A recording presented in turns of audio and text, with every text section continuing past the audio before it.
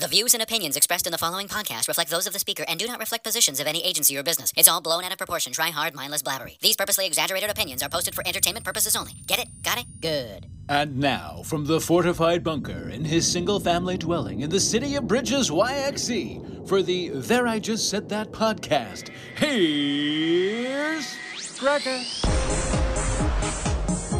Where are we at here? Pod 86? Phew. How are you? It's Gregor. Mentioned last week we went and saw Seinfeld. And as good as he was, part of the highlight, I forgot to mention this, was hearing myself outside of SaskTel Center. You know when you're walking up to concerts and events, and it used to be Tanner's voice welcoming you, and his is still on there too, but they've added those new metal detectors, and they said, hey, we need a new voice. Tanner's moved away. So they had asked me, and so, of course, I'm like so excited, and before we go in, I'm standing there filming myself, listening to myself in like an Inception-style moment, and of course my wife is all embarrassed, and I was like, just you stand there and listen to me.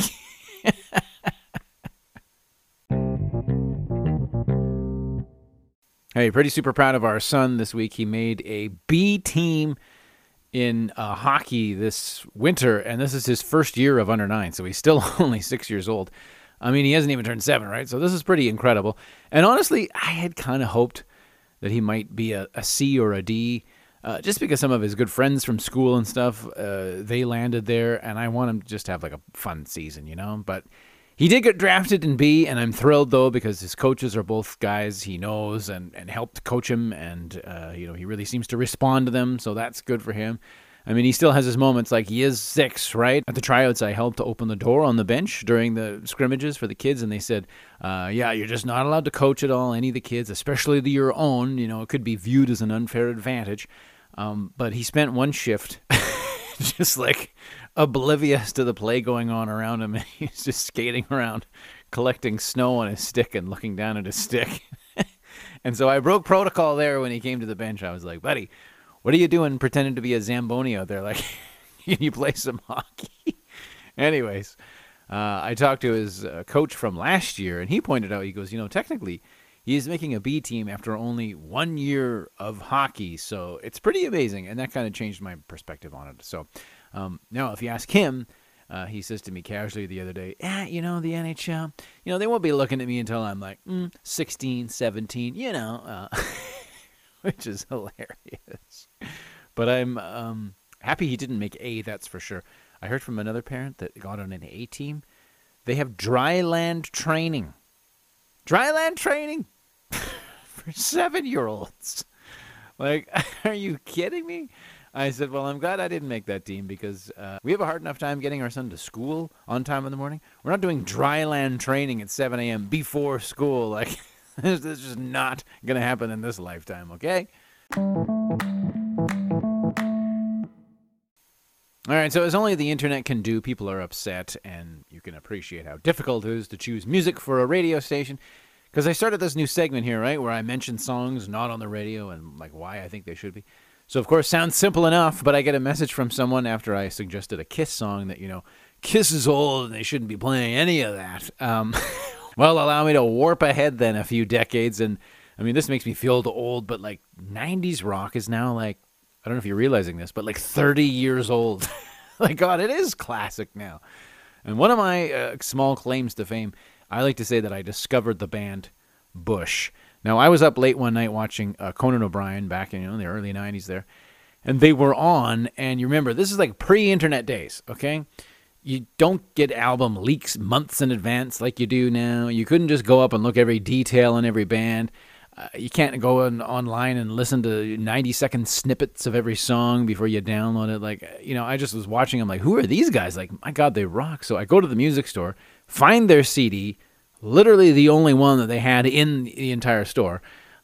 Later, once they got big, do you remember they had this issue come up? Some other band said, well, we were named Bush.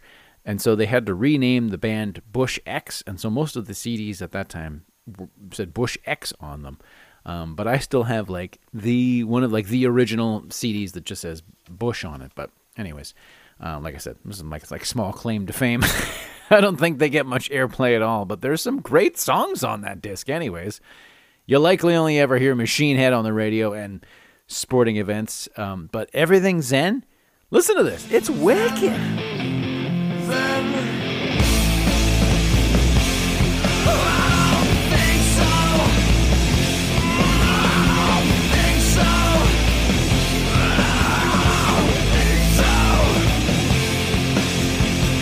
I also have a funny memory of traveling on a bus to Seattle. This was with our marching band in grade 10.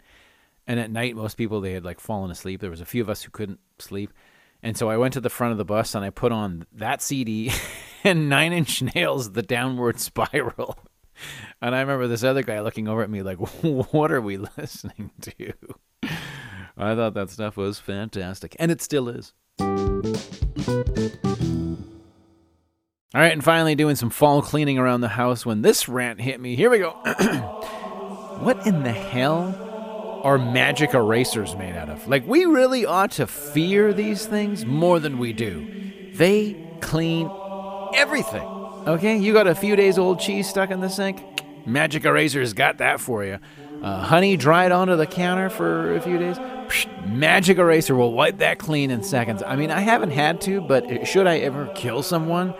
Magic eraser for the win, okay? I'm sure it would clean up any mess. Like, why don't criminals have these things on hand? They're always using rags and mops, and they just end up getting caught by the police.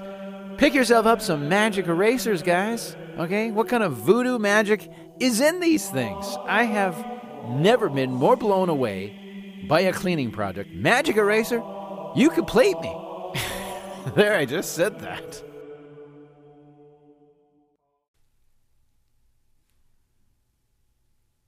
Okay, time to go now.